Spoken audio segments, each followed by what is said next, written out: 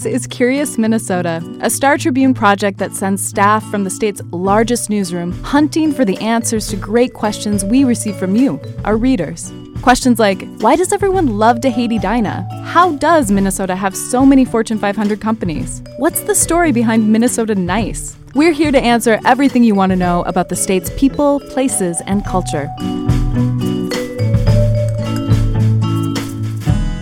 Welcome to Curious Minnesota. I'm your host, Eric Roper. What's the first place you take visitors when they arrive in Minnesota? For me, it's the Stone Arch Bridge. It's always the Stone Arch Bridge. You know, it offers these panoramic views of the St. Anthony Falls and the riverfront mills, which made Minneapolis historically an industrial powerhouse. These 21 stone arches have been standing for more than 130 years, which is a feat here in the Twin Cities, but also they've been in the current of the Mississippi River for more than 130 years. Now, I don't know about you, but I want to be a smart tour guide. When I have visitors in town, I want to sound like I know what I'm talking about when I'm taking them around to our landmarks. So I'm very happy that we had a reader ask us, why does the Stone Arch Bridge cross the Mississippi River at such an unusual angle? You can see it if you look at an aerial photo. It's not perpendicular to the river, but travels diagonally into downtown. Before we delve into the history, let's head to the bridge and see what people there think the answer is. I've never thought about that, but you're right. Why does it do this? That's a great question. I don't know. A train can't make a 90-degree turn when it comes across the river. If it's coming from down this way, it's going to have to bend. The look of the whole building, all the buildings, you know. It's just for looks. So it's for like the panorama? Yeah. Because of train tracks serving meals from whatever point of delivery on one end or another end, so it's just basically comes to the right of the mill factory. I would also think that maybe it had something to do with the sediment and the rocks that the pillars are on. The mills were here. They had to get across the river from the mills. Probably the foundation underneath the bridge is built on some solid ground or solider ground. That's what I think. Is that right or wrong? I'm here with Dave Wiggins, who is a former employee of the Minnesota Historical Society and the National Park Service, who spent decades developing programs to promote the history of the riverfront. Dave, thanks so much for coming in. We really appreciate it. Well, I'm happy to be here. I'm happily retired now, so I have to share my time. All right, so let's go back in time to the 1880s, okay? Minneapolis is rapidly growing. It's about 46,000 people, so not a huge city at the time, but rapidly expanding, and they have this railroad problem. What's the problem there? Well, Minneapolis, as many people know, is kind of in the middle of the country, and we're in a great position for milling all that flour and lumber and sending it off to the eastern markets. But the rail system has this weak link right across where it crosses the Mississippi River in Minneapolis. And the only place really to get across is this rickety railroad bridge at Nicollet Avenue. And so this choke point in this huge east-to-west transportation system is something that James J. Hill identified as a really good place to own. Okay. And so whose idea was it that we need a new bridge then? Is it everybody kind of coming into agreement on this, city leaders and what have you? Well, I think everyone realized we needed a new bridge. They'd been working on new bridges ever since the city was started, and they put up a suspension bridge in 1855, another one in 1876. They didn't last that long because the city was just growing so fast. So this idea of a new railroad bridge was something the city recognized, but it was also a bigger piece of James J. Hill's expansion into railroading. And James J. Hill understood that this connection between the wheat fields in northwestern Minnesota and beyond and the mills in Minneapolis and these East Coast markets is going to be a great piece of a transportation system. Right. So we just need to improve this connection at Minneapolis, and that's where they got to build the Stone Arch Bridge. Okay. So Hill gets to work on this bridge. He's got this engineer, Colonel Charles Smith. So what are they thinking? What are some of the design considerations? Because, you know, there was going to be a depot, right? And so they could have tried to run this above the falls, but what were some of the obstacles with that? Well, there are a lot of different things to factor in here. One of the big things was that the falls was very fragile. It had nearly, it had collapsed in 1869, and they had put in a lot of supporting infrastructure. So they were afraid of building above the falls because you punch big holes into the limestone rock up there, the whole thing might go out. They also had the issue of the mills crowding in along either side of the riverbank using that water power. So in order order to sneak it into the milling district, they kind of had to turn it to run alongside the river. So that gave them this unique crossing where you come across at an angle and curve it a little bit more. So by the time you hit the west side, you're coming right along the river bank where they can lay out the tracks. And then by 1885, they put up a depot to join it right at Hennepin Avenue. Because the depot would be at Hennepin Avenue, so we have tracks or a big rail yard over in the Dinkytown area, and it's kind of how do we get from A to B. That the other problem with above of the falls was there was also lumber, right? There was some sort of lumber issues. That was the third factor in sending it below the falls instead of above the falls, because above the falls you had all these floating logs were still coming into the sawmills on Hennepin Avenue, and this was something they thought would maybe choke up, if they built a bridge above the falls, it would choke up the whole river there, and you'd have a big log jam. That still happened, but it didn't interfere with the railroad traffic downstream. Okay. So, and Ray Lowry, who I should note wrote really a definitive history of this in the 1980s, he pointed out in his history of the Stone Arch Bridge that most railroad bridges of that day were very fragile timber structures that trains traveled very slowly on, and this was not the idea for the Stone Arch Bridge, right?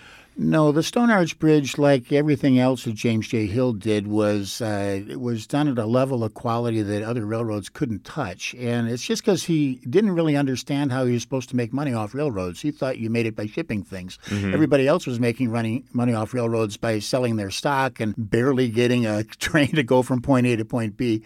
Hill was really in the shipping business. He'd been doing it since the 1850s and down on the docks in St. Paul and the Red River ox cart trade. So he knew that shipping things was how he wanted to make money, and he needed good quality to do that for years and years to come. So that's how he built this bridge, unlike the other railroads that were just trying to satisfy their stockholders that they made this goal this month. Right. And in all of our Tribune, the Minneapolis Tribune archives are all digitized now, and there's this great little clip where this reporter goes into Colonel Smith's office, and I think it was in St. Paul, and gives them this huge Q&A, which they reprinted verbatim in the newspaper. But one of the questions was, why don't you just build an iron bridge? And Smith said, because Stone Arch bridges never fall down or burn up, and trains can be run as fast on them as on the ground. So speed was a huge factor here. And so when this bridge opened in 1883, how did it really kind of revolutionize sort of speed and getting around? Well, getting between Minneapolis and St. Paul was always this big challenge for the Twin Cities, but it was starting out just as a pedestrian route and moving as fast as an ox cart, in the 1850s. So only 30 years later now, we're looking at trains going so fast that they can get now between Minneapolis and St. Paul in 20 minutes. And they weren't stopping along University Avenue picking up. They were like LRT. They were just shooting over there. And that was a good 10 times faster than you could do it earlier. Okay. So the other thing, Smith was such a good engineer that he understood all of these torque forces that go on when you're doing a heavy train on a bridge at a curve at an angle. It's going to push on the side of the bridge. So he had to engineer that to withstand that kind of force too. Right. That's one reason it's stone and not another material. Well, and just back to the layout considerations. I mean, the depot's now gone. Where is approximately where the depot was today? Well, there's still an opening in the landscape there, right between the post office downtown and the Hennepin Avenue Bridge and the river over on the west side. There's still a hole where the depot used to be, and that was sitting up above a bunch of tracks on the river level there. Right. And then they moved it across Hennepin Avenue. He rebuilt it as the Great Northern Depot in 1910. But it was from 1885 to 1910, this was the way you got into Minneapolis, unless you wanted to take the Milwaukee Road, and then they'd insisted on their own depot nearby. But the trains could come in very smoothly then, from coming in by the Dinkytown area, coming in and then running parallel to the mills and up to the depot. If we saw the depot today, it would all make much more sense to see how the bridge is designed, right? How it's laid out. They wedged it right in there. They used every inch that they could. They even kind of built into the river a little bit by putting some extra fill in there. They really took advantage of this site, and they knew it was going to handle 80-some trains a day in and out of here. And that's a terrific load. We look at that amount of traffic. This is your main transportation link for the region going on right here. So the Stone Arch Bridge opens. So speed was hugely improved, but then there's trains, as you say, coming in. I mean, 80 something by the 40s, was it? That's correct. So this was basically how people entered Minneapolis, and they would get this vista of the falls. But that was sort of a coincidence then at the end? Well, Hill didn't do it just to impress people, but it was a pretty good side effect. And the people in Minneapolis were very happy to show off the mills that they owned, and all the city leaders were just delighted with how this was a good statement about Minneapolis as a whole. That we're all about quality here. We do everything the best here. Right.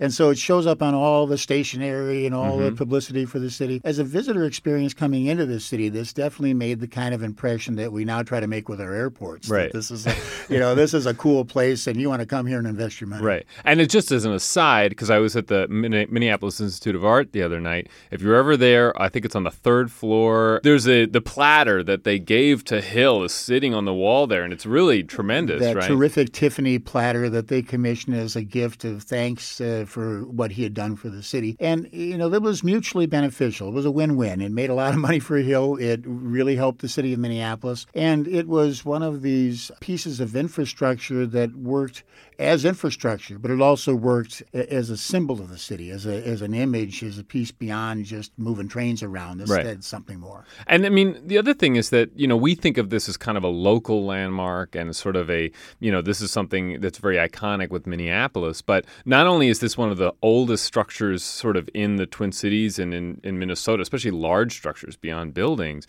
but I mean, this is more than just a local landmark, right? I mean, this really has some national significance. Well, it's a national civil engineering landmark by designation, and it sits in between the Washburn Mill and the Pillsbury Mill, which are also national landmarks. And it's a sign that this whole district is representing a national story, really an international story, because this was shipped from here to the world.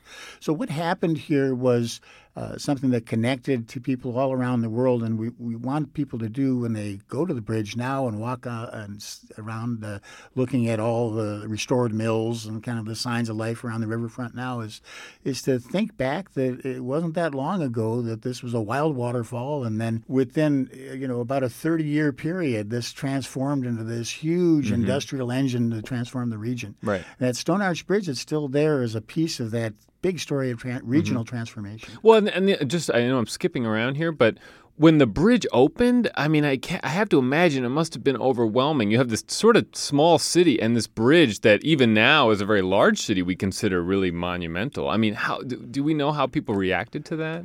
Well, I think you have to put the 1880s in the context of the 1860s. We just gotten over the Civil War. Okay. And the divisions in the country were terrible. And the sense that war was preparing us for some greater new glory, that we were going to become this big new thing. And it was evidenced in Minneapolis.